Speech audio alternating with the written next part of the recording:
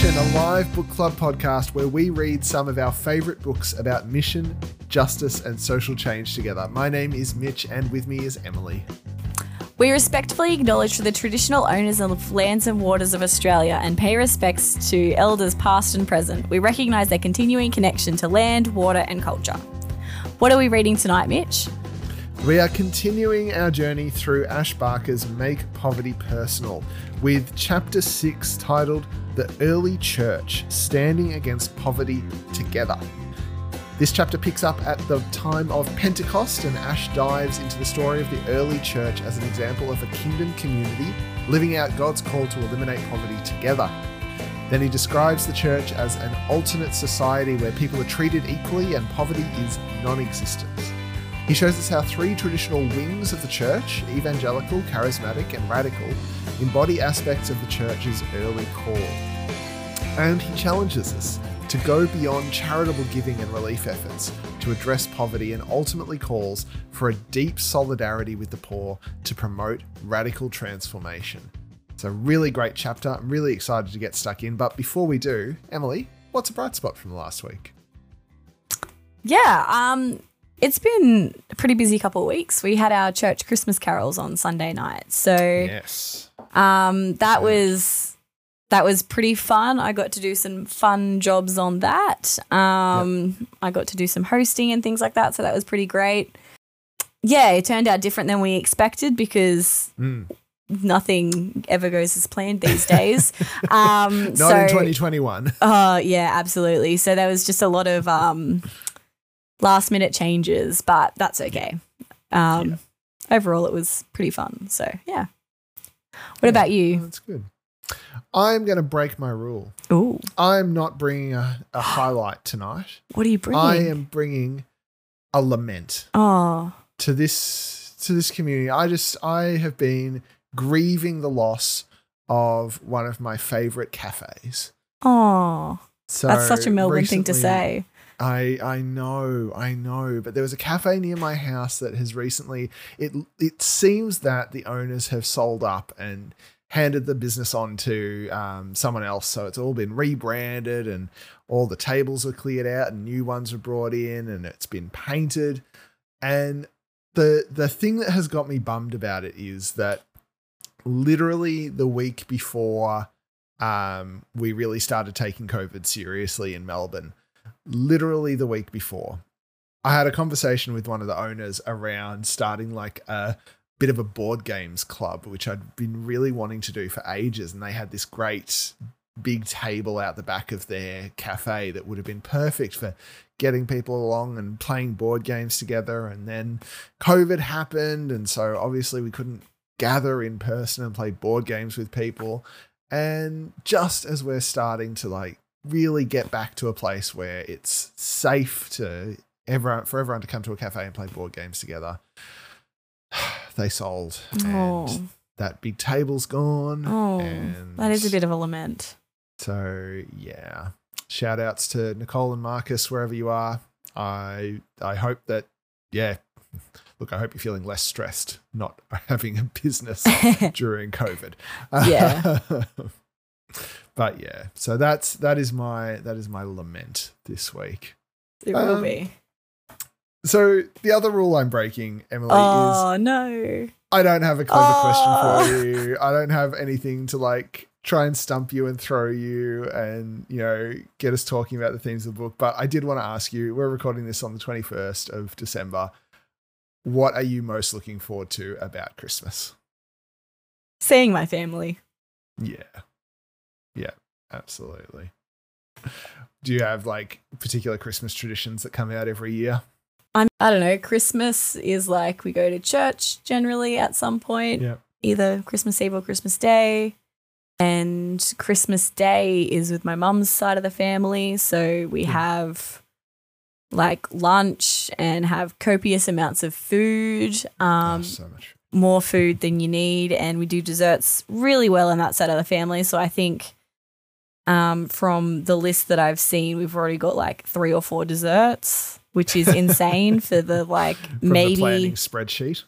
We don't have a planning spreadsheet. You don't have a spreadsheet. Do you have a spreadsheet? How do you organize anything? Because we just don't. That much complicated. Yeah, and everyone sort of brings the same stuff every year, so it's kind of like we know these people bring the salads, these people bring a dessert. We used to always have leftover ham sandwiches on our drive up to Pambula Beach for our holiday every year. The day after Christmas, it was pile into the car and Christmas ham sandwich, Christmas ham. Yep. It's like a wonderful time. Yeah. What about you? What are your family Christmas traditions?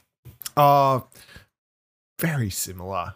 We do Christmas Eve with my wife's side of the family, and then we'll stay over at their place. And Christmas morning, we'll try and head back to the church where we grew up, and Christmas lunch with that same side of the family, and then dinner with my side, and then we will smash 3 espressos and jump in the car at midnight and try and get home, because my wife and I live in a holiday destination, and last year we stayed over at my parents' place and drove home on Boxing Day, and it took us 2 hours more than it normally does.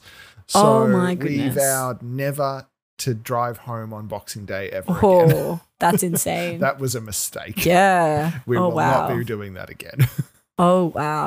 We're not just here to chat Christmas, and we're not just here to salivate over the anticipation of Christmas lunches to come. We are here to talk about the early church. So we are picking up the story of the Bible in the book of Acts, and we're going to go through, we're focusing on the period of Pentecost, which is Acts chapter 2-ish. Pentecost is 40 days after Easter, or is that the Ascension? Or is that both? The 50th day. Oh, 50 days. So 40th must be the Ascension. Yeah. Oh, because Pentecost. Pent is 50. Oh, yeah, of course. Duh. It's on the tin. Goodness me. My gosh, how good are we? And clearly we're etymologists as well. So great with our language. That's right. Pentecost commemorates we celebrate Pentecost roughly 50 days. No, we celebrate Pentecost 50 days after Easter. And we remember and celebrate the coming of the Holy Spirit and the upper room experience, one of the many upper room experiences. There are a few in the Bible where the disciples were gathered in Jerusalem and had an experience of the Holy Spirit that led to them speaking in tongues. And it's the moment that is generally considered the birth of the church. So our chapter opens with a reflection from the Apostle Peter's perspective of the time immediately following the crucifixion through the resurrection, and then up to the coming of the Holy Spirit at Pentecost. And there was just one thing that I wanted to highlight. It's the last paragraph of Ash's reflection here, his creative reflection. As this kind of gives us the overture of what we're going to be talking about tonight. Quote, "That day, people from all walks of life did what God asked them to do through me, Peter, and we baptized around 3,000 people. As they left their old selves behind, out of the river came a new movement, a movement that would change the world, a movement empowered by God's Spirit to see God's reign come on earth as in heaven." So, Emily, before we jump in, what were your overall impressions of this chapter? I liked it. Well, as I've said, that's probably how I've started every single one of these. There hasn't kind of been a dud yet. Yeah. I mean, probably. Yeah. No, I don't think there has been a dud. No. So, to be completely on brand, yeah, I liked it. Yep. Great. I enjoyed the reflections on the 3 different branches of the church, and the response that each sort of evoke within the people of the church. And I think it's a nice way of looking at, well, it's not nice. Nice is too simplistic and too wrapped up in a bow, but I think it acknowledges the significance and importance of each kind of movement within the church, and it's not one or the other. There should be unity within these things, and each. Yeah. There are strengths in all, and they can bring out the best. Brings out the best in people. Yeah. And that unity in a diversity of expression is going to be something that keeps coming up in this chapter. Like something we'll get to, but I found really helpful in this is Ash's focus on, or he talks a bit about specialist Christian communities as opposed to generalist Christian communities. And actually, you know, it's fine and good that your Christian community has strengths and an identity that others don't. And you actually don't need to be all things to all people. And it actually makes you more effective if you lean into the things that God has equipped you to do. And that's true of communities. I think that's broadly speaking true of people as well. And I think it's taking, because I think we talk about a lot at an individual level, as we should. Yes. But this brings it into that community level. So when you're with your tribe in that space, you can bring the best out in each other. Yeah. Yeah. So that's the first of many times we're gonna keep going. Reminder: the Bible is talking about communities. The Bible very, very rarely talks about individuals and is instead focused on the life, well-being, flourishing, and activity of whole communities. Nation of Israel, early church, you know, the patriarchal families that, you know, in Abraham and Isaac and Jacob, you know, we're talking communities more than we're talking individuals, which is something that gets lost, I think, in this day and age where we are so focused on the individual, and the most sense of community we often get to is the nuclear family. But yeah, so we're going to keep coming back to what is God's calling for us as communities, and particularly in the context of this book, as communities of faith. So I'm going to keep reading a paragraph. A paragraph and a bit from page 139. Quote, "After the day of Pentecost, described in the reflection above, amazing things happened, not least of which was the hope of the kingdom being transformed into a movement, Christ's new body. There are three distinctive characteristics of the early church that we can see immediately after Pentecost that provide a uniquely Christian response to ending poverty." Jumping ahead a little bit, Pentecost enabled ordinary people not to have to live under oppression, but rather be empowered to create a new identity and belonging. So something I highlighted there and have scribbled in the margins that just keeps coming up throughout this chapter is how God has called and equipped the church to be this alternative kind of society. You know, when you join into what God is doing in the church, you are stepping into a society that runs parallel to all of the other societies that you might be a part of, whether that's, you know, a nation or even much smaller societies like a neighborhood or a sports club or something like that. The church is an opportunity to explore what it is to be together and how we can help each other and how we can support each other and how we can experiment and iterate and try and do this stuff better than it often has been done in history through, you know, nations and societies. You know, people who get missed in our broader societies, when they come to the church, they should experience a society where they are not missed, where no one's missed, no one's skipped over, no one's ignored. Yeah.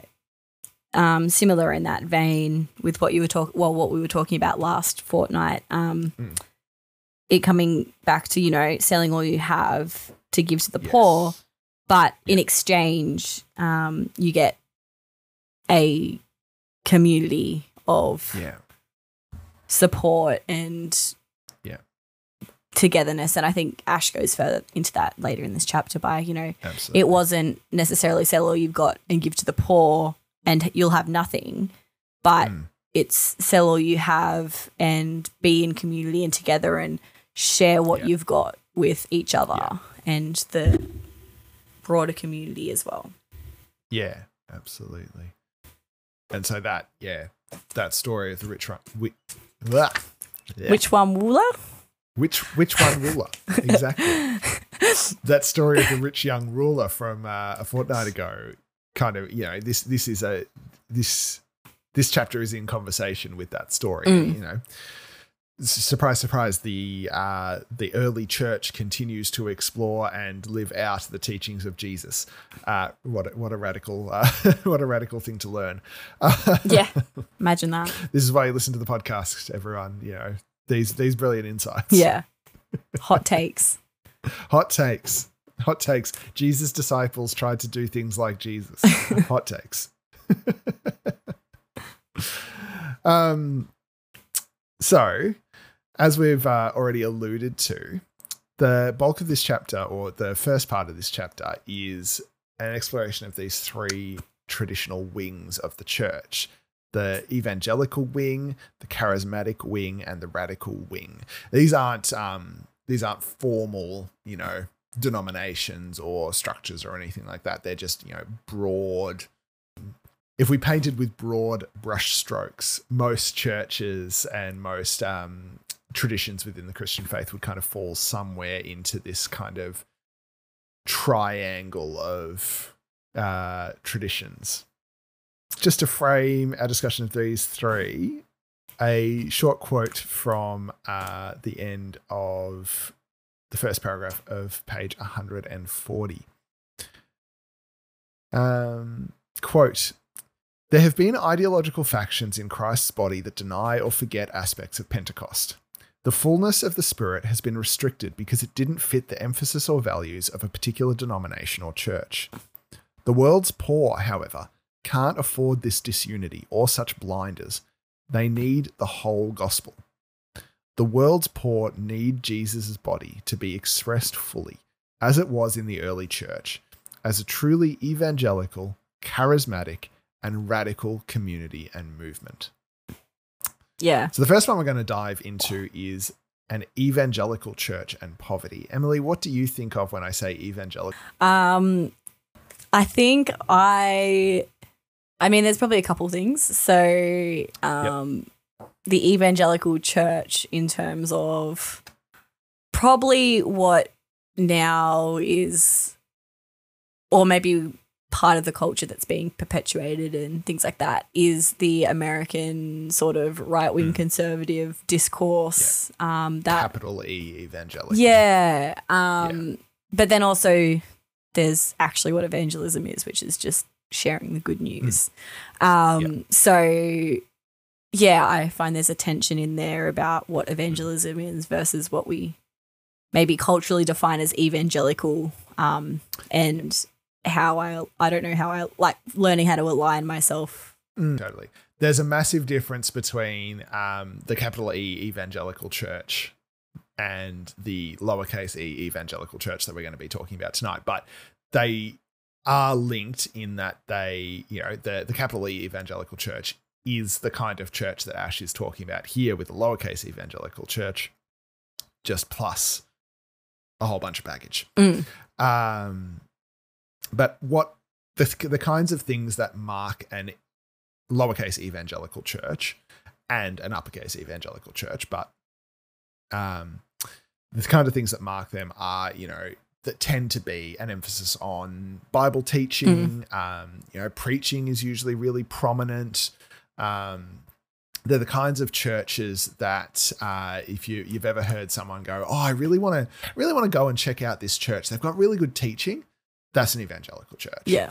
The emphasis is on, the telling, sharing, and understanding the story and the stories of Jesus, and by extension, the stories of God active throughout the world as recorded and recounted to us in the Bible. Churches that tend to have a really strong emphasis on the Bible, and churches that tend to have a really strong emphasis on, preaching and teaching. Those are the kinds of churches that we're talking about when we're talking evangelical church. We're not talking specifically, the capital E evangelical church movement that has primarily emerged out of, the United States, but does exist everywhere. But yeah, there can be this really unhelpful overemphasis on the Bible, which is a weird thing for a Christian to say, but we need to keep in mind, we don't worship the Bible. Yeah. We worship Jesus. Yeah. We worship God. We worship the Holy Spirit. And we worship the triune God together, who is revealed to us through the Bible, in part through the Bible and in part through our direct personal connection with Jesus through the Holy Spirit. And through, our experiences of God active in the world, our faith traditions. Something that lowercase evangelical churches often attempt to do is to go, we don't believe in tradition, we don't have tradition, we just have the Bible.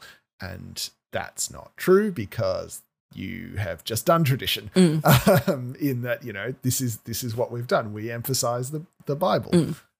You are doing tradition, and you are also doing tradition in the way that you interpret the Bible. No one doesn't do tradition. Yeah. That's impossible. Yeah. Tradition is just culture perpetuated, really. Yeah. Yeah. Or peer pressure from dead people. Yeah.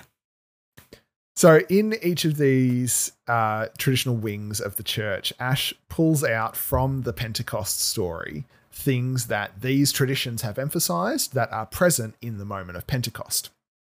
And the 4 that he pulls out for the evangelical church is that the disciples were devoted to the apostles' teaching, devoted to fellowship, the breaking of bread, and prayer. So I'm going to read a quick paragraph.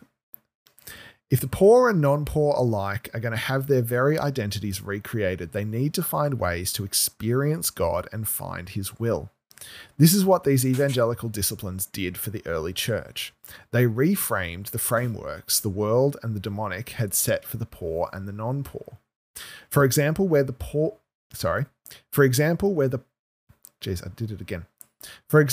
world declared the poor to be worthless, disciplines such as communion and teaching about what Jesus said created insight into the importance of the poor in God's reign. Where the demonic preyed on the most vulnerable, prayer created a spiritual authority to resist the demonic powers that seek to kill, steal, and destroy. It even busted the disciples out of jail at times. So, the four disciplines that Ash identifies: teaching, fellowship, breaking of bread, and prayers. What do you think about those, Emily? Oh, all good, all necessary for community, all very appropriate for, I guess, it's for our faith to grow and for those things to happen. I think I probably most strongly align with these ones because that's probably been my main experience in terms of what church is and church history. So I look at that and go, oh yeah, that's how we do church to me. Yeah. Just because that's been my experience. I haven't necessarily I haven't been steeped in lots of sort of Pentecostal and charismatic movements. Been exposed to, but not deeply embedded into my experience, which Churches of Christ is certainly would align most closely with the evangelical point on this triangle. I kind of assume Baptists would as well, but I don't super know. I think it depends sometimes really well. At least in the New South Wales Baptist where it's it's definitely like, because we've got the autonomy within the church. So you don't have to be like, this is exactly how we do it. Same as Church of Christ as well, really. There's autonomy. Oh, there's autonomy. Yes, there is. Love Churches of Christ. Yeah, I mean, I think there's... So something I scribbled in the margins here in regards to the discipline of fellowship, which I'll read Ash's point. I'll read Ash's dot point. They shared their lives together and were with each other most days. That one stuck out to me because I was thinking about that, and we don't do that, do we? We're just not. I don't know. I have my closest friends have often been people that I attend church with, and so you do start to spend more time with people then. But for most people, and most Christians, the people that you spend the most fellowship with are the people in your workplace or the people at your school or the people at your uni. We actually, relative to the rest of our weeks, we spend very little time with our church communities. And the time that we do spend is usually very structured. Like you are either, you're there for a program or you're there for an event, or you're, if you're someone like me, and I'm guessing you, Emily, you're there to run the tech desk or, create space for the program, kids. Yeah. Create space for the kids, Yeah. We don't do casual fellowship very much. Or I haven't, the churches that I've been a part of haven't done that at a corporate church level very much. And I think part of it is just we don't live in as close community as the early church did. Vast majority of people will drive to their church each week rather than walk. Or, when we're talking early church, where a big part of what they're doing is just meeting in homes, people's houses. Yeah. You're just walking up the street to Joe and Jane's place. It's interesting. I think that reflection left me feeling a bit sad. Yeah. Because it's interesting with that, because I think exactly what you're talking about could be an argument for, like, working in Christian workplaces or working. I mean, I can't. At the moment, I'm working in both my roles are in Christian context. So I'm not dissing this at all or anything, because this is my current reality. And this is what I'm going to talk about is a bit of a wrestle I've got at the moment as well, in terms of, okay, like an argument for Christian schools and things like that as well. So then, growing up in that community and being in that space, aligning yourself with people with the same values and stuff. As someone who hasn't grown up through Christian schools and has gone to local public schools, has spent a lot of time through family, people in ministry and family with them in the public, in not Christian spaces. My wrestle at the moment anyway is how do I find space, and where do I find space to not just be in a purely Christian space all the time? Because not only are we called to be in fellowship together, but we're also called out. But I also don't think the church exists for the sake of the world. Yeah, but also I don't think that's an excuse to remain completely insular or just be, I just do church on Sundays and then do stuff in the community only kind of thing. Yeah. So I don't know. Yeah. No, I'm right there with you. I work 2 jobs. Both of them are for Christian organizations. And the big reflection is over the last year for me has been, I don't know any of the people who live around me. I know my immediate neighbors who have just this week moved away. So now I don't know my immediate neighbors. And I know people who attend my church, and that's about it. I've been thinking lots, do I need to find myself a job that actually puts me in contact with people in my local community? Do I need to join a sports team? I'm going to try and find a basketball team. Oh, do you play basketball? It's going to be a disaster. Oh, mate, I tried playing touch. It was the same and I'm deal. on the wrong side of 30 now, so it's just going to be bad. Your knees are going to break. Yeah, I'm going to be that guy who rocks up at the stadium and tapes his knee. Do you shoot your 3-pointers or whatever like Michael Scott does? The good old flick, bounce, bounce, bounce, shoot, and then completely miss, or do you get safely say that my sports skills are on par with Michael Scott's? 100%.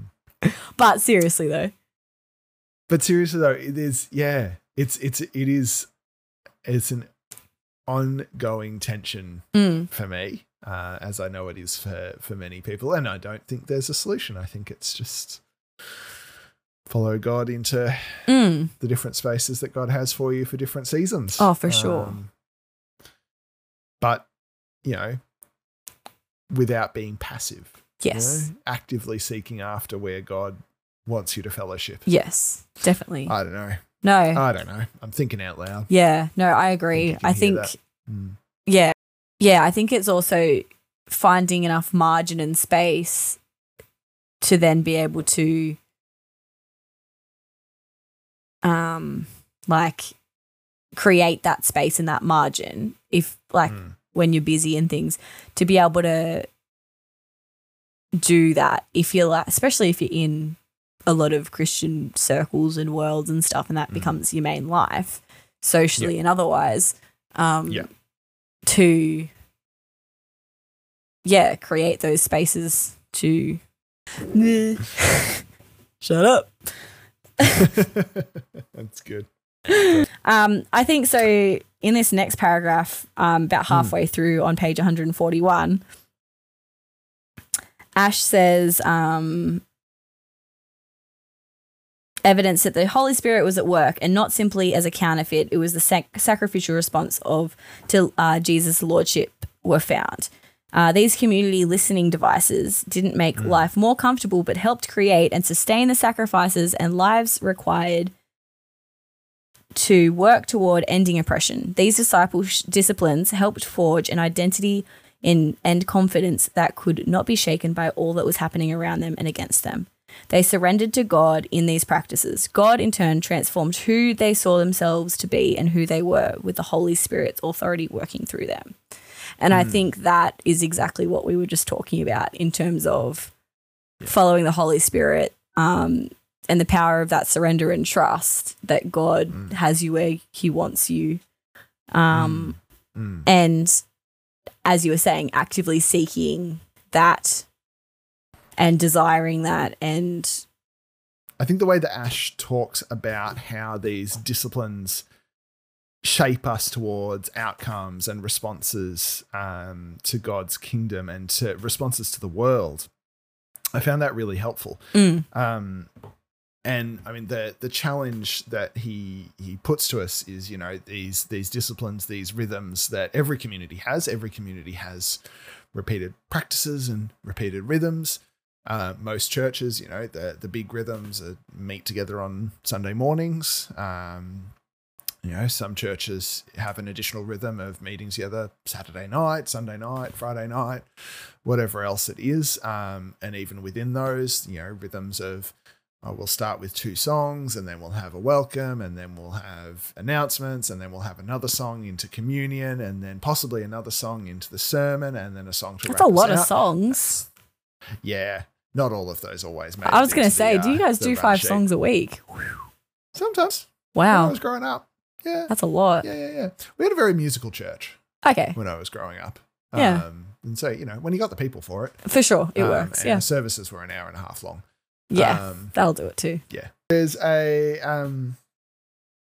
the challenge that Ash gives us is, we've got to keep constantly re-examining why we're doing all these things, so they don't just become calcified. This is what we do because this is what we do.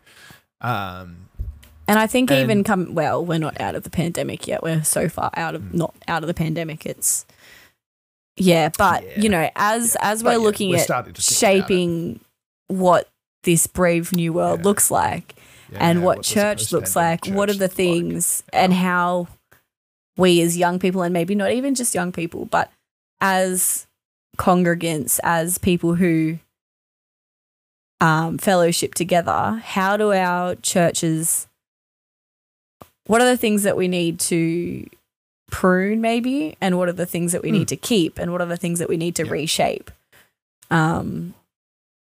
as we move into this different season. And I know that's something my church, we've been looking a lot at in different areas of ministry and stuff like that. So, yeah. So as I was reading this, I was reminded of this quote that I saw as I was, on Twitter, from a pastor, Reverend Dr. Glenn Packiam. I have no idea who this person is, other than 2 of his tweets came across my feed. But so reliable source then. Look, I'll read the words and you go from there. We can just take it in isolation from anything else. Because I thought it's incredibly helpful for me in terms of framing, all of these disciplines and what we do, our rhythms as a church. Coming from a little bit of a different angle, but the temptation when a church gains mass is for its gravitational pull to draw everyone into its orbit. Come to our events, let us be the center of your community, mission, etc. And here's the bit I want to highlight. But the gatherings of a church are training wheels for a life of hospitality and service in the world. Discipleship should not be marked or measured by attendance, engagement, in service at the church. It should be discerned by how well those things have apprenticed us to live that way in the community. Can you send that to me? Lol jokes. After she was like dissing your sauce. Yeah. See? I'll humbly accept defeat there. Trust me. Yeah. I'll chuck it up in the Discord. Yeah, no, that's good. In the Reading Mission chat. That to me was incredibly helpful, because I am someone who gets I'm going to use the word sensitive around the amount of energy and effort that goes into maintaining the activities of a church, because it's huge. People who are involved with managing, running, planning your church do a lot of work. Be gracious, kind, and generous to them. But, we can also get really stuck in just doing that. So, why is that? What is the value of doing those things? And it's training wheels. I thought that was such a helpful idea. And I liked and I mean, we've been having lots of discussions about this kind of stuff anyway, about, how we measure and how we define growth or what is our church on about, and why do we exist, and all those fun existential questions, and like, what is the purpose of the church, and how do we see growth? Is it, and wanting to move away from it being about bums on seat on a Sunday, and the 3 B's: bums, bucks, and baptisms. Exactly right. That kind of stuff. So then moving it more towards, developing disciples and equipping people to go out and be in their call. And I mean, different churches have different areas of where they're good at doing that and maybe not as good, and how it's happened and different things. So, and I think the big thing is acknowledging, when we do this kind of stuff, we might get more service at church, but then we'll probably also get more people being like, well, I'm going to be somewhere else because I'm doing this thing, and being okay with that. Which, doing yourself out of a job is something that's going to come up again in this towards the end of this chapter as well. So that was one of the things that I was like, yep, we'll get there. Yeah. Let's move on to the charismatic church and poverty, which is this is definitely the corner of the triangle that I have the least to do with and the least sense of comfort with. Ditto. My church growing up, I reckon we started raising our hands during worship in about 2010. I feel like the church I grew up in, there were some, but not lots.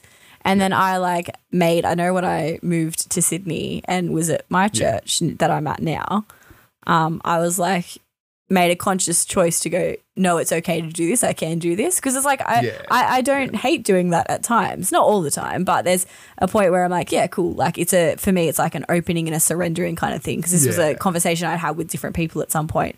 And I was like, well, why do you do it? Surely you don't always feel like doing it. And it seems like it's always a thing that you do. And they're like, well, it's actually like an act of surrendering and opening up. So you're not just holding on to stuff. I was like, I like that.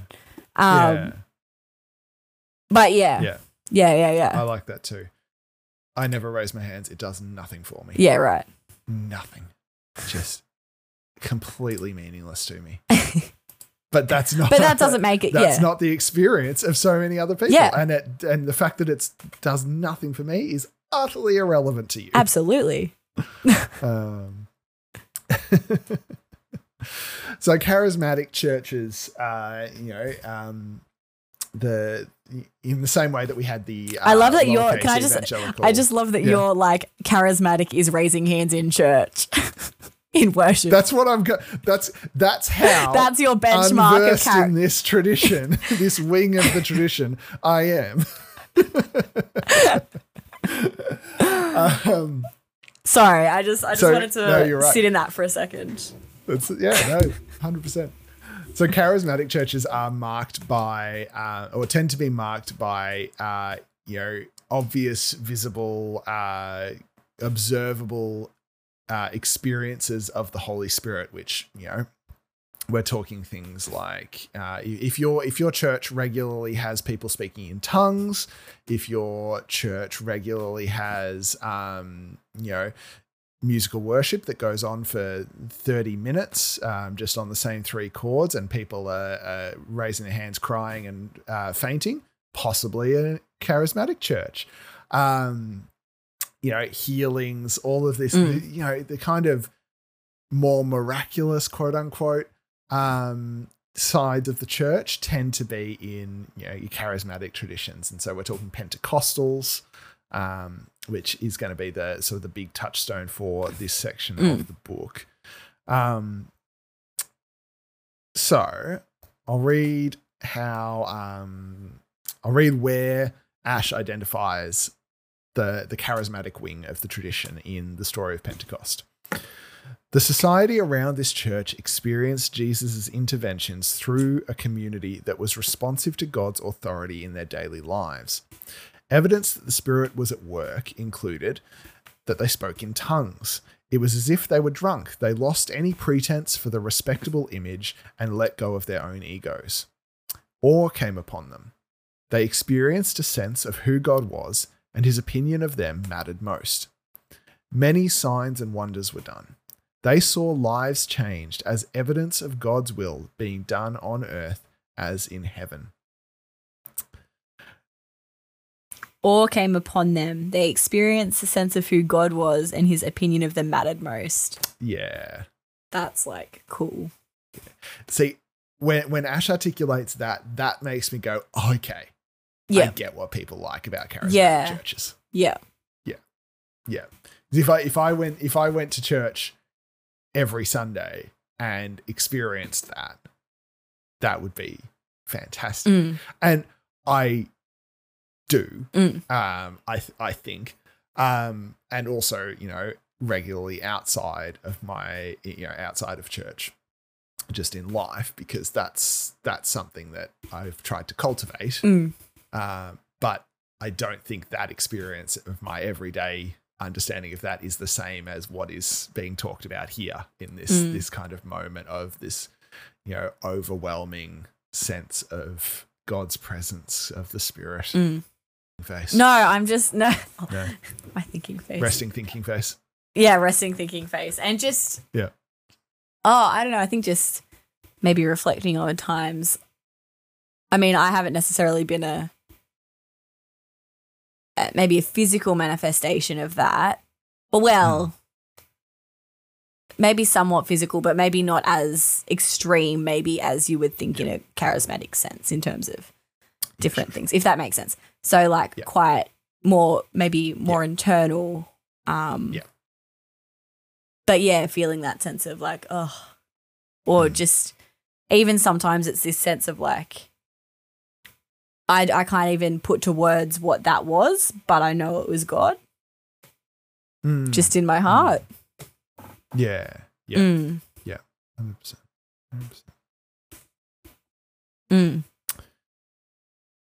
So I'm going to keep reading from page 142, just directly under this, because this is one of the funniest things I've read in ages. Quote, the early church was animated by the Spirit to be the best of what modern charismatic community has to offer. Ray Back, I don't know who that is, once quipped that, quote, the liberation theologians had a preferential option for the poor, but the poor had a preferential option for the Pentecostals, which I think is hilarious. Then we're going to keep reading. Certainly the growth of charismatic and Pentecostal churches amongst the world's poor can't be denied. In my experience, my being Ash, if there is a church based in a slum, it will nearly always be Pentecostal or charismatic. I wonder if a reason for this is an openness to the Spirit's work through ordinary people. God can quickly, in unusual ways, use ordinary people and is not limited to working through intellectual, highly educated leaders. Be open and the Spirit can work through anyone, even me, they experience firsthand. I found that really helpful. Yeah. For understanding. Yeah. Absolutely, me too. And as he said, I think that also for me went, that makes a lot of sense in terms of why that might be the tradition or the way of viewing Jesus and the word, because it doesn't require high education. And not that that's, I'm not saying that people in slums can't be educated, because they should be and everyone deserves that and that opportunity. But the fact that is, it's the reliance on the Spirit, that's the important part there, and the personal relationship, which I think it just really made sense. I was like, and I think also it's probably that engagement experience. And the engagement with the spiritual as well, maybe more so. Ash's critique, in the same way that his critique of the lowercase evangelical wing was to, around how our disciplines and our rhythms can become calcified and can become very, we can become very trapped in just this is the way we do things. His critique of the charismatic is that there seems to be a move towards, superstar leaders and, big flashy churches and, a level of Christian fame, which takes the church away from its roots as a movement of the people, of everyone. And if the best that the charismatic wing can offer is that experience of every single person being empowered in the moment by God's Spirit, then when that starts to become focused on legendary hero pastors, that really becomes a problem. And alongside that, there's this move towards respectability and image, and this from in the moment of Pentecost, the disciples were so overwhelmed by their immediate experience of the Holy Spirit that people watching them said, "Oh, they're drunk." That their image was not the forefront of their mind. So I'll just read the last paragraph from this section on page 143. When was the last time we stepped away from our image making so that the Spirit could use us in the ways only the Spirit can? If we are going to end poverty, we need the Spirit's gift in each of us to be used. We must step out in these ways and be a truly charismatic community. That's good. I love that because it comes, it's the surrender and trust again. surrendering and yeah.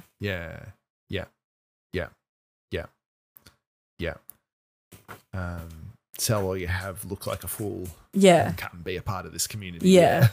Come be part of this radical community. Yeah. Oh, this radical community. Now we move on to the radical church. Getting good at segues. Getting great at segues. So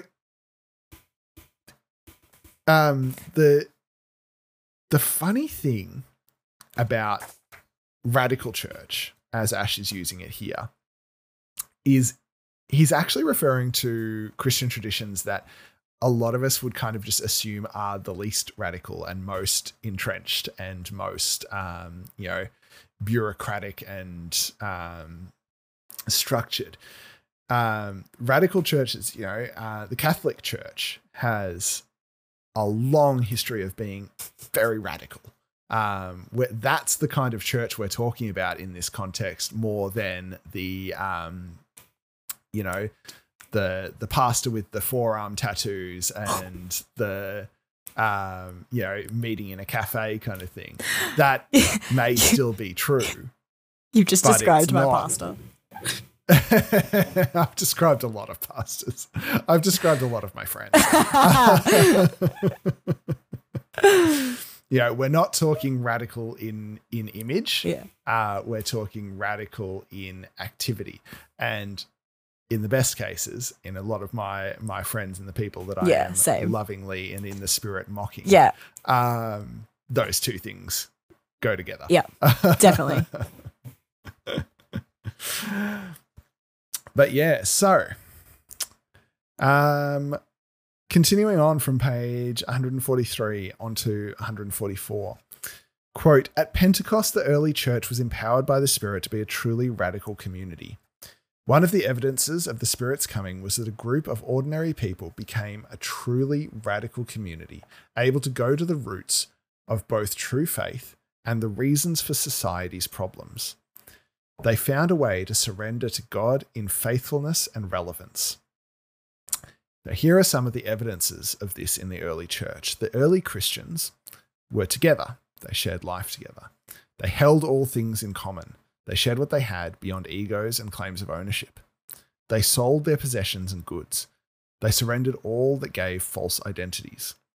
They distributed those possessions and goods to all as any had need. They shared belongings and found a way to redistribute wealth to those most in need. And they ensured that no one was in need. Poverty and injustice were defeated. End quote. Mm. So this is, this is the wing of the church that excites me most, but is not, like I said, I'm from the evangelical wing. I have been formed there, but yeah. And always the parts that stand out to me from the Acts story are these parts of, there was at this point in early first century Jerusalem, a community that eliminated poverty, as there have been throughout history, for different periods of time all across the world. But it is possible. Yeah, this is that part of the church where it's looking at living differently and being radical. Well, obviously, radical in the way you live. And it's definitely like hyper countercultural to our current Western 21st century culture. Yeah. And I liked what Ash was saying later on the next page.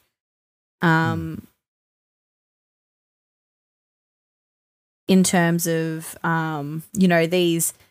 the acknowledging that, some of these radical movements sometimes only last a short time, but they can, so one source of deep regret, this is on page 145, sorry. One source of deep regret is the constant loss of community experiments by Protestant radicals after short periods of time.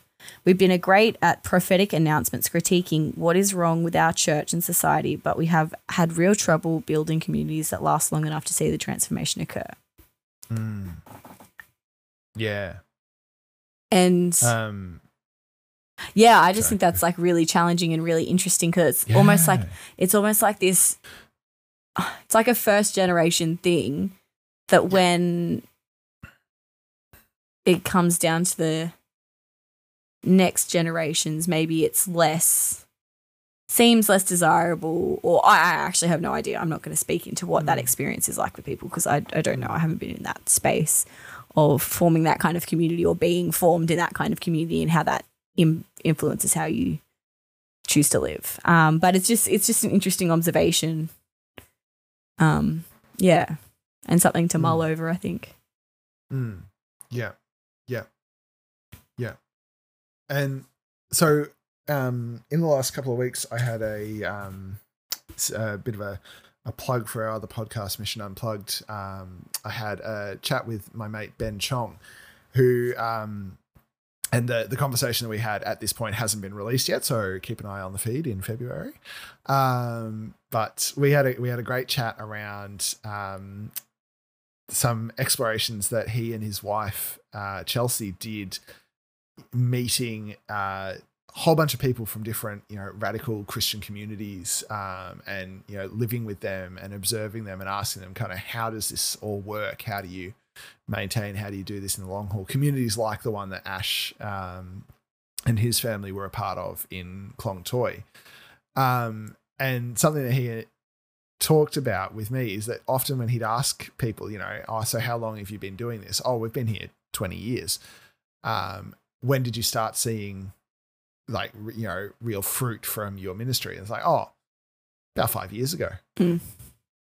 Like the amount of time that it takes to really embed into a community and to live out this radical call to a different kind of life in a community takes a long time.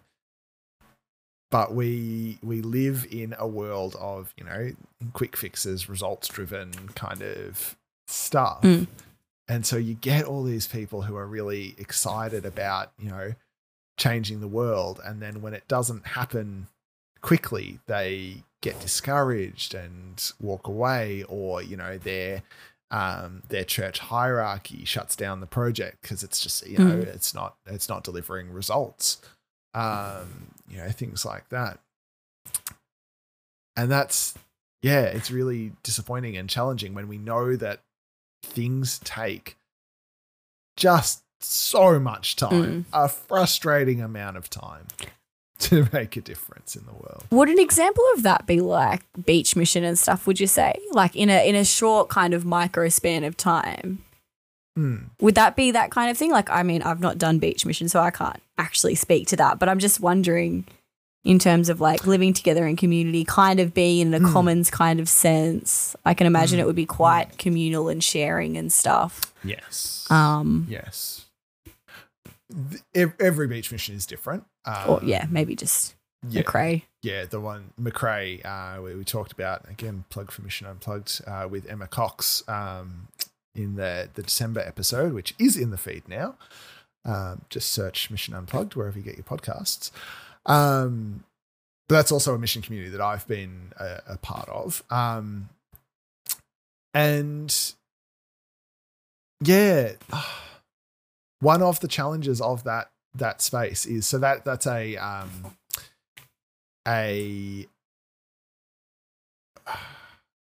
do I best describe this? Without just falling into describing program, because that's really not what it's about. The McRae mission is to, here you go. The McRae mission is to camp with the campers, beach with the beachgoers, and be the aroma of Christ in everything that we do. Oh, and that's beautiful. Invite people. It's good. That's a beautiful mission statement. That's Ros Cox, who was also on the interview. Wow. She's beautiful. Good. That's a beautiful mission statement that's like tasty and sticky and not wordy and just And in doing that, it's to provide a sign, witness, and a foretaste of what the kingdom is, and to invite people to experience that for themselves and to learn about the stories of Jesus and to consider if this is something that they would like to invest in and commit their lives to. And along the way, we have a whole bunch of fun. But yeah, one of the challenges in those beach mission spaces is it's a reasonably the activities are short term. The mission is incredibly long term because that mission has been running in one shape or another for the better part of 70 years. And people like myself come along and are a small part of that story, for a period of time. But the people that the mission is aiming to invite and include have been there. There are people in that caravan park every year who have been there for that 70 years, just about. Grandparents and parents and kids all camping on the one site where they go every single year, year on year on year on year. And you hit a point, this is one of the really interesting things about this as an expression of mission. You hit a point where the campers know the mission better than some of the people on the team. Because they've had the history with it. They've experienced it. They've lived the history. Yeah. Exactly. It's fascinating. It's a really interesting space. But, a challenge is, and I personally have found this incredibly difficult the entire time because you're only there for such a short period of time. Getting to know people and building up really strong relationships with them can be really hard for people. And then, the team is constantly, people join and finish, join for a season and finish as, everyone does with all things. But it can so often happen before you have a chance to really get to know people really well. I reckon it was only, my most recent one was my 9th-ish mission, my last one, because it was clear that it was time to move on. It was only then that I was kind of having confidence to actually know people in the community. And and that's me. I'm not gifted in getting to know people. Other people are. It takes them a lot less time, but yeah. I'm going to keep reading from where you left off, Emily, because this next part is particularly exciting for me, but it also contains within it a really interesting challenge. So Ash is also going to name drop a couple of organizations or publications that he's written for. I'm just quote, "I've written extensively elsewhere about the need for broad-based discipleship movements, as well as tighter, more specialist apostolic communities. Collective Witness, Submerge, and Surrender All called for a return to early church structures that enable specialist apostolic communities to be related, given space, and supported to live out their gifts within broader church structures. These kinds of communities are almost second nature to Catholic structures with their various kinds of orders, congregations, and parishes. However, it is almost always the cause of argument and schism within Protestant ones. If we are to end poverty, we need Protestants to create specialist communities able to live out the gospel in radical, sustainable, and innovative ways without trying to be everything for everyone. Such communities can spark and support the kind of radical Christian movement required to change neighborhoods and communities and create new Pentecostal living for the multitudes. With which people will we risk our surrender? Will we be diligent in focusing more on being faithful as God's people with the poor rather than being quote unquote relevant?" I really like this section, and we can just drop it in and move on. We are going to come back and talk about this stuff when we get to Kingdom Communities, a few books down in the reading mission plan. Yeah, we're gonna get there. It's on my bookshelf. It's right there, staring at me. You bought it for me. Bully you into us reading it on the podcast because I love it. Okay, but that is what. So I shouldn't read it over summer then. About in this book, even though it's been sitting on my bookshelf for a year. Have you not read it? I read a bit of it. Yeah. I sort of picked it up and put it down and picked up, I did that thing. Yeah. I picked up and put down and I picked up other things. It's one of my absolute favorites. Yeah. Yes. Yeah, I think more and more as I think about churches and and structures and mission, I reckon this idea of specialist apostolic communities is really valuable. I think our churches absolutely trip over their own feet, as Ash says, trying to be all things to all people. Yeah, and we can't be, and that's not our call. We can't be, and we don't need to be. We just can't. Yeah, exactly. And I think there's freedom in that too. Going, okay, we can't be all things to all people, but that's okay. Yeah. And then leaning into where we sit and our sweet spots, but then also from that, acknowledging other people have other sweet spots and drawing on that too. Yeah. And being the body. Being the body. Being the eye when you're the eye and not trying to be the hand. Yes, exactly. There are other communities out there that are better hands than you are if you're an eye. Yeah. And those communities are desperate for an eye. Yeah.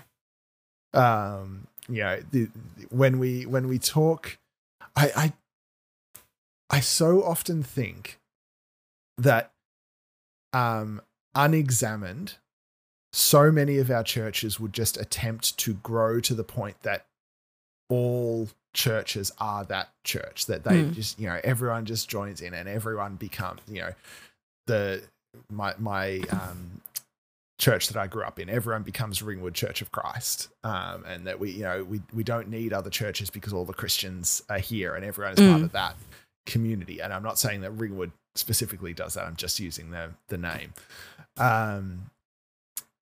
If we're not careful, that can be kind of how we just approach things by default, but that's not, that's not effective. It's not, that's nowhere in the Bible. One of the things that's consistent throughout the Acts narrative is just the different kind of tiers and sizes of Christian community.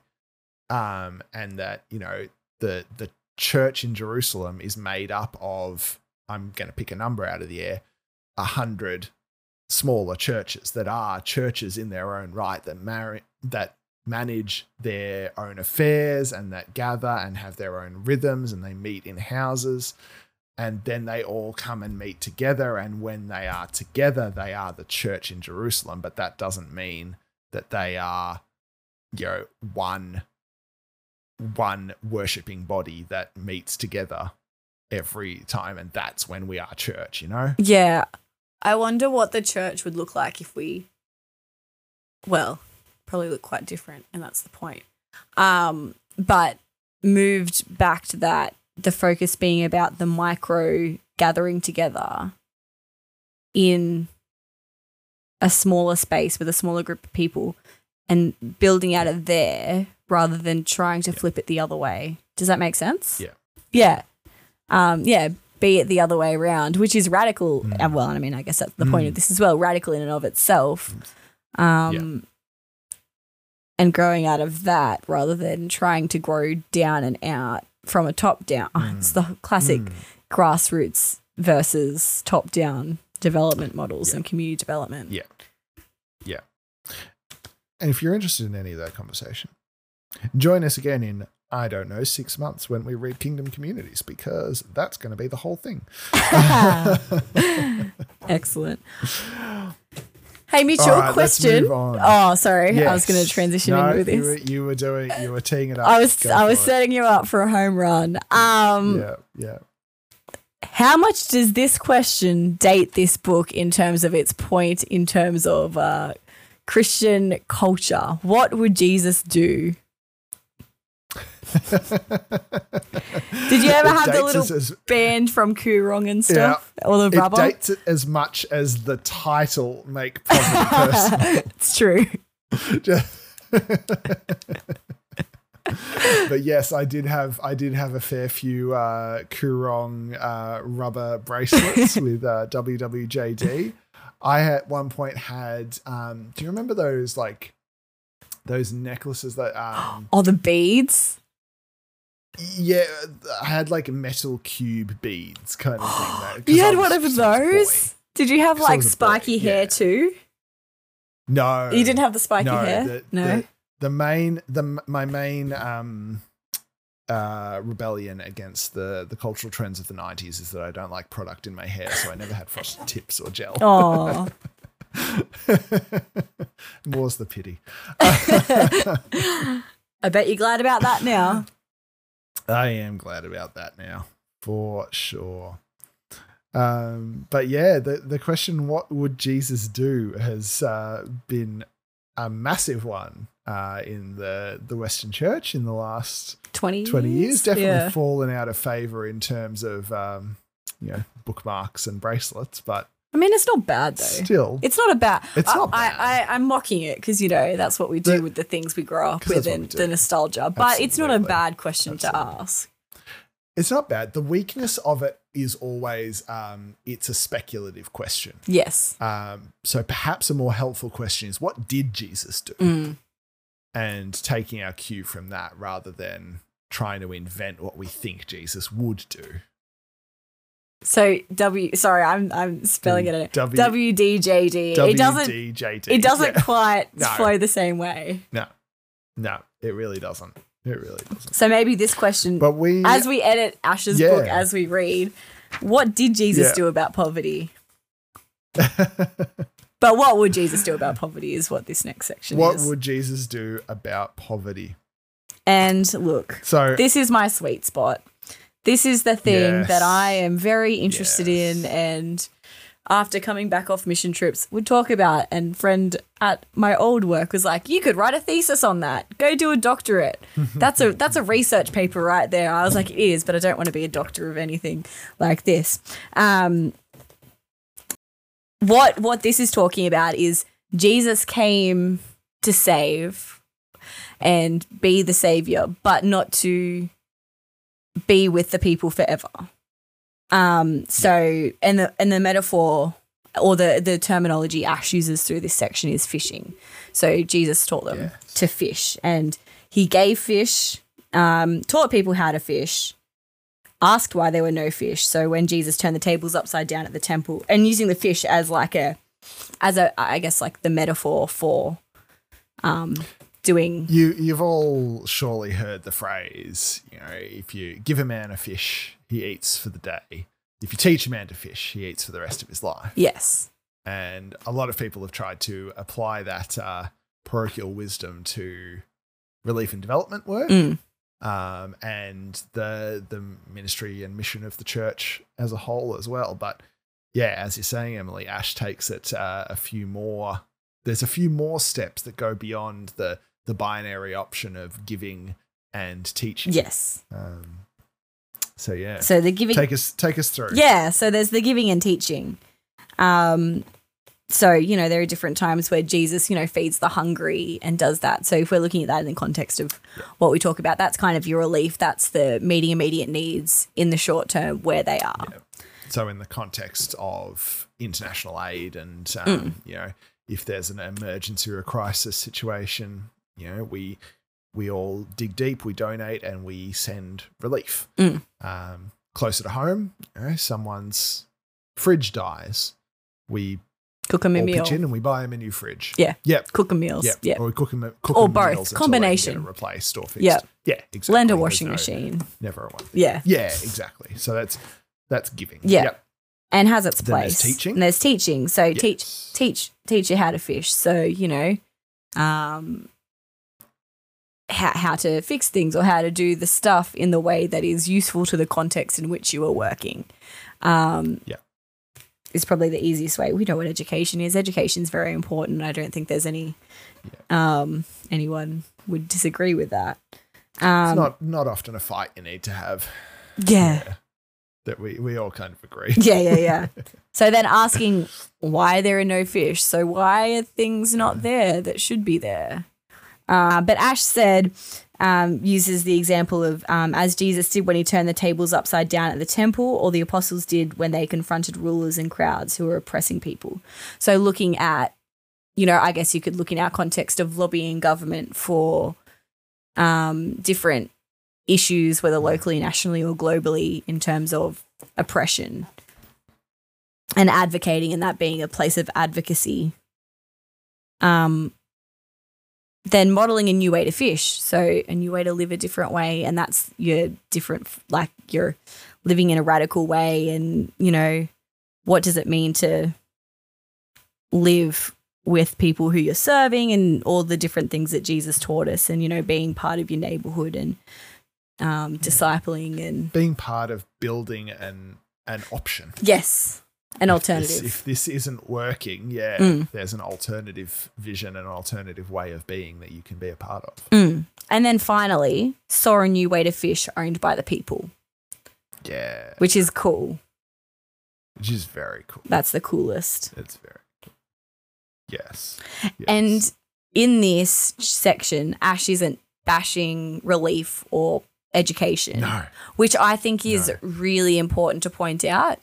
And acknowledge, because a lot of the time in these discussions, whether in church circles or not, it's one or the other. It's either relief and education or not. But it's not a process in which you can't do one or the other. You can have both as long as you can.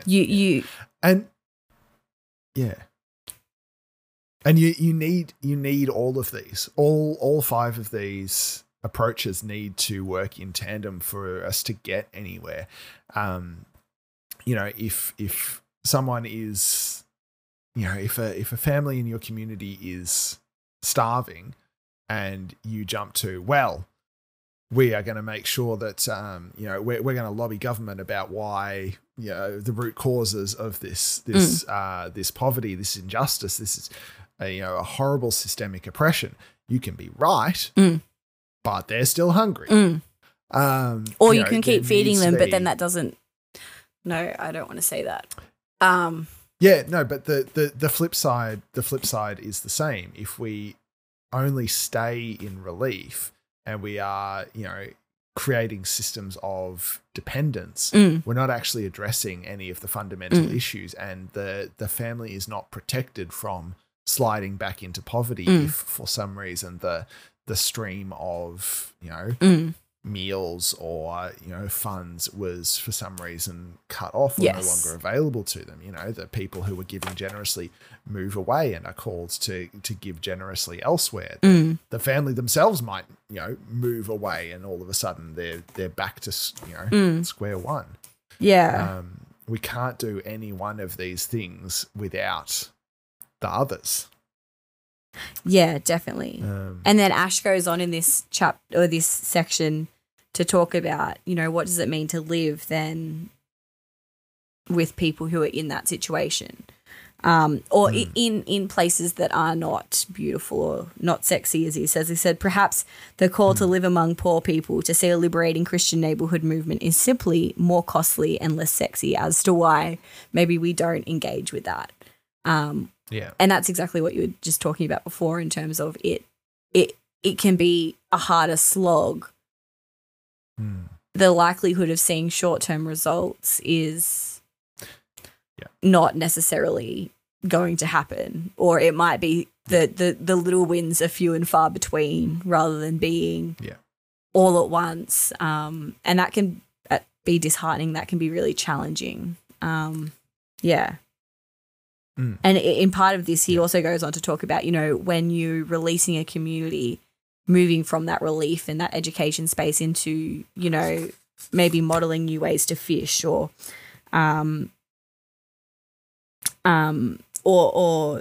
seeing new ways to fish. It's this relinquishedness of control at your end, which also can be very challenging. 100%. I think this is absolutely one of the most valuable parts of this chapter, is this discussion of Ash's experience of, he and his family and the team at worked really hard to, provide relief, provide education, advocate, ask why there weren't any fish, model an alternative way of being and relating to one another. And then they get to a point where that work has been done and people are educated and they have the tools that they need to start, creating their own flourishing communities and starting businesses and leading their own churches and doing all of this stuff. And then Ash and and the family need to let go. They need to find a way to let people have control and authority over their the work that they're doing, so that those things can be authentic expressions of local communities. I'm going to read a passage from page 148. Quote, "With relief, we can feel good about giving, but with transformation, we have far more at stake than spare cash. It is hard to go past power as a motivation to stay in relief. In relief, we are totally in control. By the time we see a transforming movement emerge, we who may initiate it are out of control." With respect to the last 2 points above, the body of Christ has something unique to offer the world. Jesus and the apostolic bands showed that the poor and those in solidarity with the poor a new way to fish. Neighborhoods can gather together as a social movement to end poverty as we know it by following Jesus in the authority of the Holy Spirit.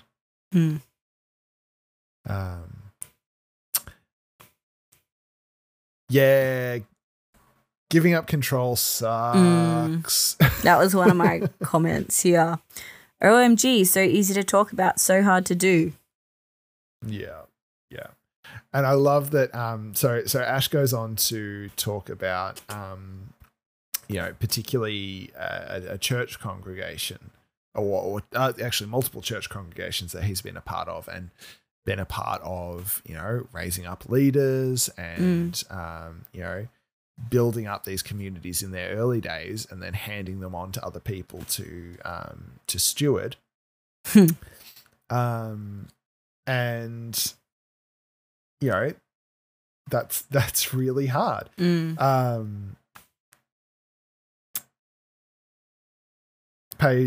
Still on page 148.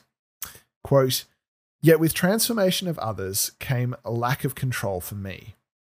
I was once told that, quote, a truly Indigenous church is the one the missionaries hate, end quote. I'm not so sure that this is always the case, yet having trouble letting go is a very real temptation, especially if converts run things in a way that makes me cringe. Given that communities facing poverty often struggle to analyze their situations, I find it hard to shut up and allow the people to go through the process of learning without my input. This was especially the case when televangelists started filling our community with ideas of prosperity and blessing being what you own. Yet when a church is autonomous from us, we can only dialogue, not order. Our authority is more prophetic and medicine man-like than structural and chief-like. I love that. God has made those local leaders responsible for the project or church, after all, and not me. We have to trust that the Bible and the Holy Spirit can guide them as they've guided us. This isn't foolproof, but it does promote maturity and allows a true movement of the people to emerge that can be God's answer to the cries of their hearts." Yeah, it's good, hey? It's challenging. Yeah, totally. And I think something I scribbled in the margins that stood out to me from that is I think we can often fall into a false binary of I'm either in control or I have no say. But something that's really helpful in this is, as Ash says, we can only dialogue, not order. Our authority is more prophetic and medicine man-like than structural and chief-like. Ash and are still involved and still dialogue partners. There are lots of ways to influence and encourage the people around us that don't involve taking control. And I mean that's what we see Jesus do time and time again. And that's God as well, the influencer. Bad word in this day and age, but Like and subscribe. Hit the bell notifications so you get notified when I upload a video. I can see the ring light in your glasses, and I know you can see mine in mine. But, you know, there's lots of ways. And just because you're giving up control doesn't mean that you are not a valuable voice. Walking away from being able to dialogue in. It's just that your voice isn't any more special than anyone else's.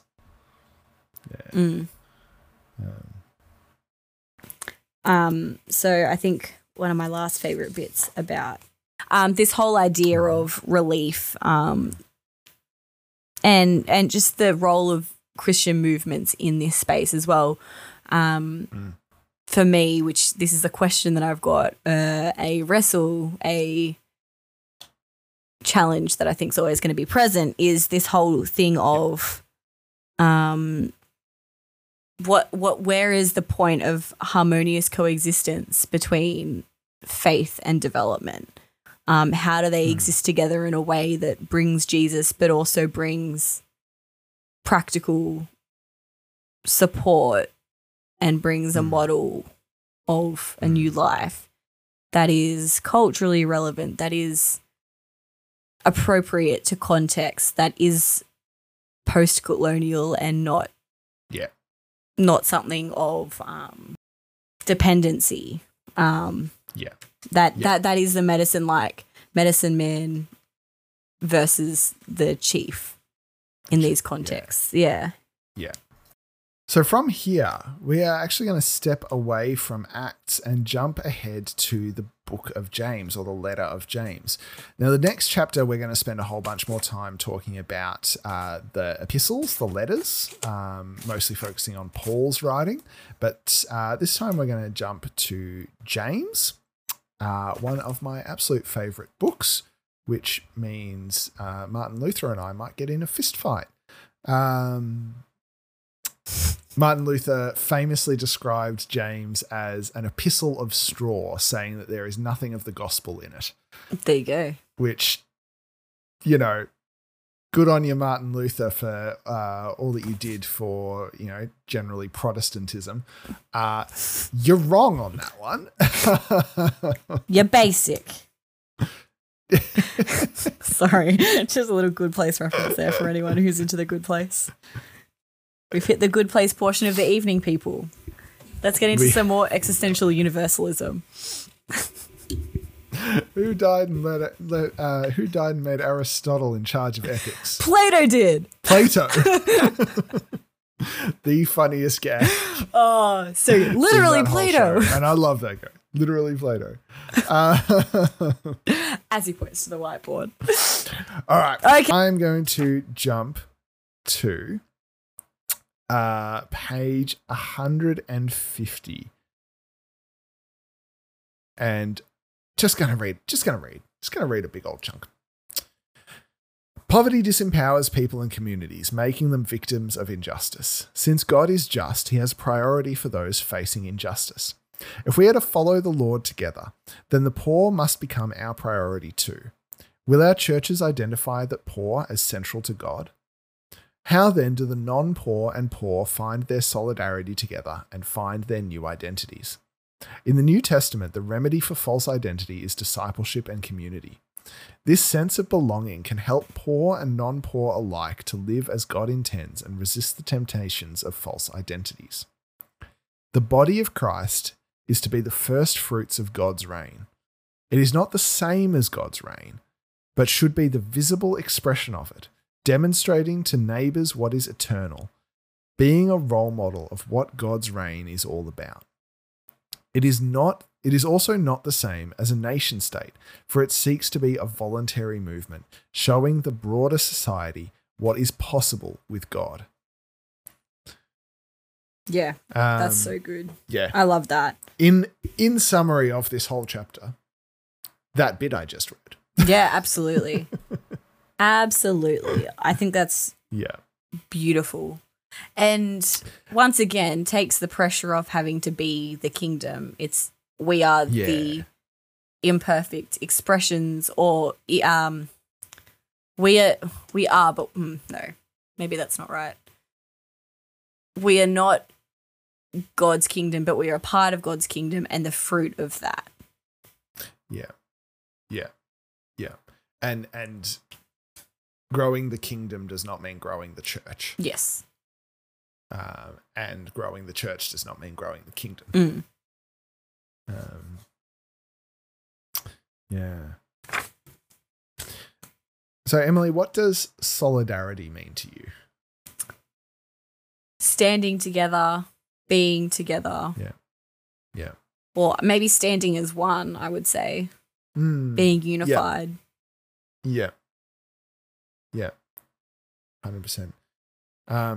This idea of solidarity is pretty key in this section of the chapter and kind of rounds out what we've been talking about. And for me, a big part of what solidarity is exactly as you say, standing as one, in the sense that I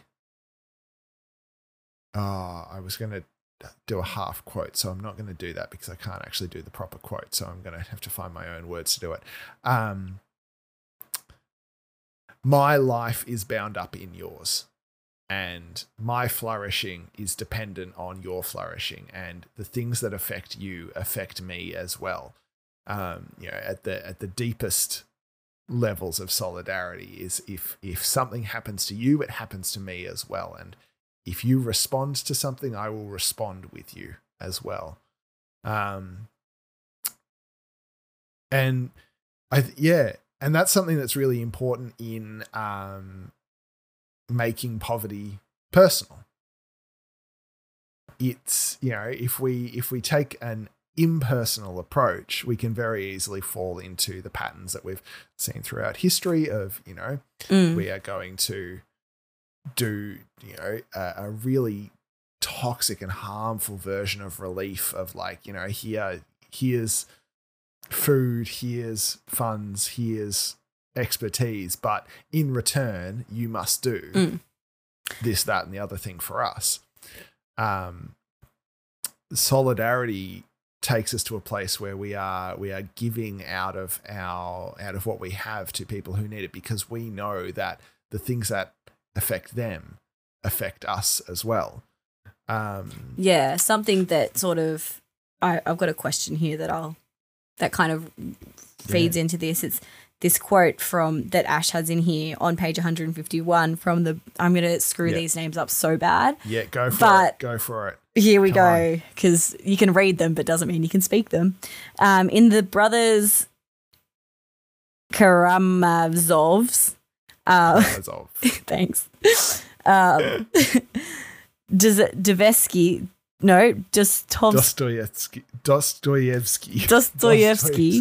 Oh, I can hear it in my head. I know, so can I. Character Ivan says to Aloysia Karamazov. Apologies to all of Russian literature. I'm so sorry. I don't mean to be bad. I just am just only good at English. But even then, it's questionable. Oh dear! But this is a serious moment of actual gravity that might round this section off. So one can love one's neighbor in the abstract or even at a distance, but at close range, it's almost impossible. So while we're looking at this big picture of global, what for us is the close range? What's our close range neighbor, and how? Because it is easy to love in the abstract, in the distance, because there is the distance that it isn't right in your space, it isn't consuming your world. So what doesn't demand anything of you outside of what you're willing to give it. You can love on your own terms. So then what does it look like to then love at a close range, or what does it look like to do that in a close range where we are, which kind of is what we were talking a bit about last week as well, of not everyone needs to go overseas and be an international missionary, and sometimes it's harder to not be that. But it's the challenge of what solidarity is. that is the question. It's it's really hard to love actual people. It's much easier to love abstract people, but there are no abstract people. Yeah. They don't exist. In reflection on your question, or the question from Dostoevsky, I'm going to read a bit from page 151 as well. Quote, "In such an age, solidarity should be a key theme in following Jesus for those of us who are non-poor. It speaks of standing with the poor, not just deciding what to do for them. It speaks of joining our lives together to fight injustice, to have a stake in a common future together." And that I think is the essential understanding of solidarity, and is more and more relevant every day in a pandemic world and in a climate crisis world. Yeah, when our worlds are becoming smaller and closer together. Yeah, we have hit the point in history where it is now impossible to pretend that the flourishing and health of a nation like Australia is not dependent on the flourishing and health of every other country around the world, and vice versa. And the people within them, we have to understand, in a sense of solidarity, that our lives and our fortunes are bound up with one another, and there is no such thing as an individual. There is only, we are all tied up together, whether we want to be or not. So Ash's suggestion or challenge to us is that discipleship is a really important part of what it looks like to respond to this. And discipleship as we see it carried out in the Bible is this really whole of life experience where, the people that we think of it as the disciples, followed Jesus for a period of 3 years or so and did all of life together. They saw each other at their best. They saw each other at their worst. And there was this deep, intimate relationship experience of learning from one another. And so for us to disciple people is to invite them into our whole life. It's so much more than just, bestowing some wisdom, Bible study. No, discipleship involves, inviting people over to your house and having them sit around while you cook dinner. It involves, playing alongside them on the sports field, or I clearly don't have a bunch of examples locked and loaded. I've found in my own discipleship journey, some of my favorite times have been when we've just been at the person who's my mentor, discipler, tag it as you will, place, and we're just sitting at the breakfast bar and either cooking or doing dishes or cooking dinner together or whatever, because I'm hanging around. It's stay for dinner. Okay, what can I do? How can I help? Doing things like that where it's you're doing life together. Or or even going to my different family members' places where, got kids and stuff. It's helping out with the washing or helping out stacking the dishwasher or on stack, just, those sort of things where you just literally just doing life together. And in it. And it's cool. This is great. I love this. A friend and a mentor and a teacher from a few years ago he drove us all up the wall with this repeated saying of how you do this is how you do everything. whatever this happened to be at the time. And I think that's, as you're doing the dishes, how you do this is how you do everything. What do you learn from the ways that you do the dishes? What do you from observing people? What can God teach us about ourselves, about the world through the simple act of doing the dishes? So, Emily, as we come to the end of our time tonight, what are you going to continue to wrestle with from this chapter? There's so much goodness in this chapter. There is, isn't there?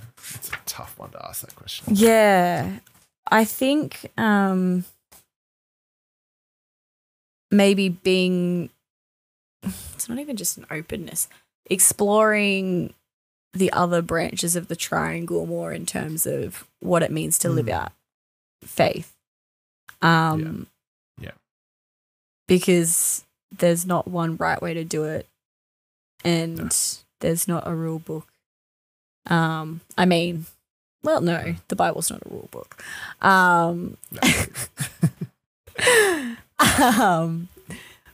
But yeah, just willing to sit in some of that more maybe uncomfortable spaces of where I haven't been exposed to as much.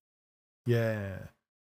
Similarly, I've been thinking about that as well, and I'm also thinking that I would like to explore where are the communities that are living out of those traditional spaces in ways that mine doesn't, and how can we learn? How can we best be together for the benefit of the community around us? So I'll continue to explore. I don't know where to start off the top of my head where there are any Pentecostal churches in my area, and any radical Catholic communities. But yeah, I'll start asking around. Yeah, sounds good. So, Emily, do you have a benediction for us this week? I sure do. May God bless you with a restless discomfort about easy answers, half-truths, and superficial relationships, so that you may seek truth boldly and love deeply within your heart. May God bless you with a holy anger at injustice, oppression, and the exploitation of people, so that you may tirelessly work for justice, freedom, and the peace among all people. May God bless you with the gift of tears to shed for those who suffer from pain, rejection, starvation, and the loss of all that they cherish, so that you may reach out your hand to comfort them and transform their pain into joy. May God bless you with enough foolishness to believe that you really can make a difference in this world, so that you are able, with God's grace, to do what others claim cannot be done. Amen. Amen. Amen. So we will be back not in 2 weeks' time, but in 4 weeks' time on January the 18th. We are taking a quick break over Christmas and into the early new year.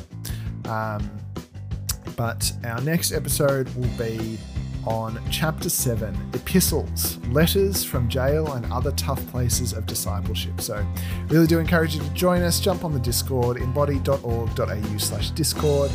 And the links are in the show notes, and all of the details about dates and times are in the events tab on the Discord. So I hope if you're listening when this episode goes live or in 12 months' time, I wish you a wonderful Merry Christmas, a Happy New Year, and we will continue to connect with you in 2021. No, it is 2021, in 2022 and beyond. All right, see ya.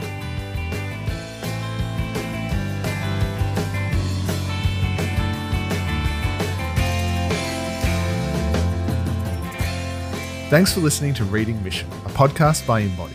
If you enjoyed this conversation, please rate and review us so more people can find us, and make sure you subscribe so you never miss an episode.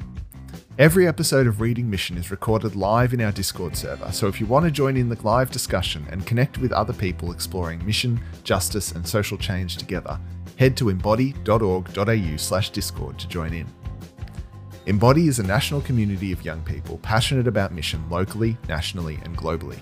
You can find us on Instagram and Facebook at EmbodyAU and visit our website at embody.org.au. All the links are in the show notes. Embody is part of the Global Mission Partners family. We respectfully acknowledge the traditional owners of the lands and waters of Australia and pay respects to elders past and present. We recognise their continuing connections to land, water and culture. Music in the show is by Josh Woodward. We'll catch you next time, and thanks for listening to Reading Mission.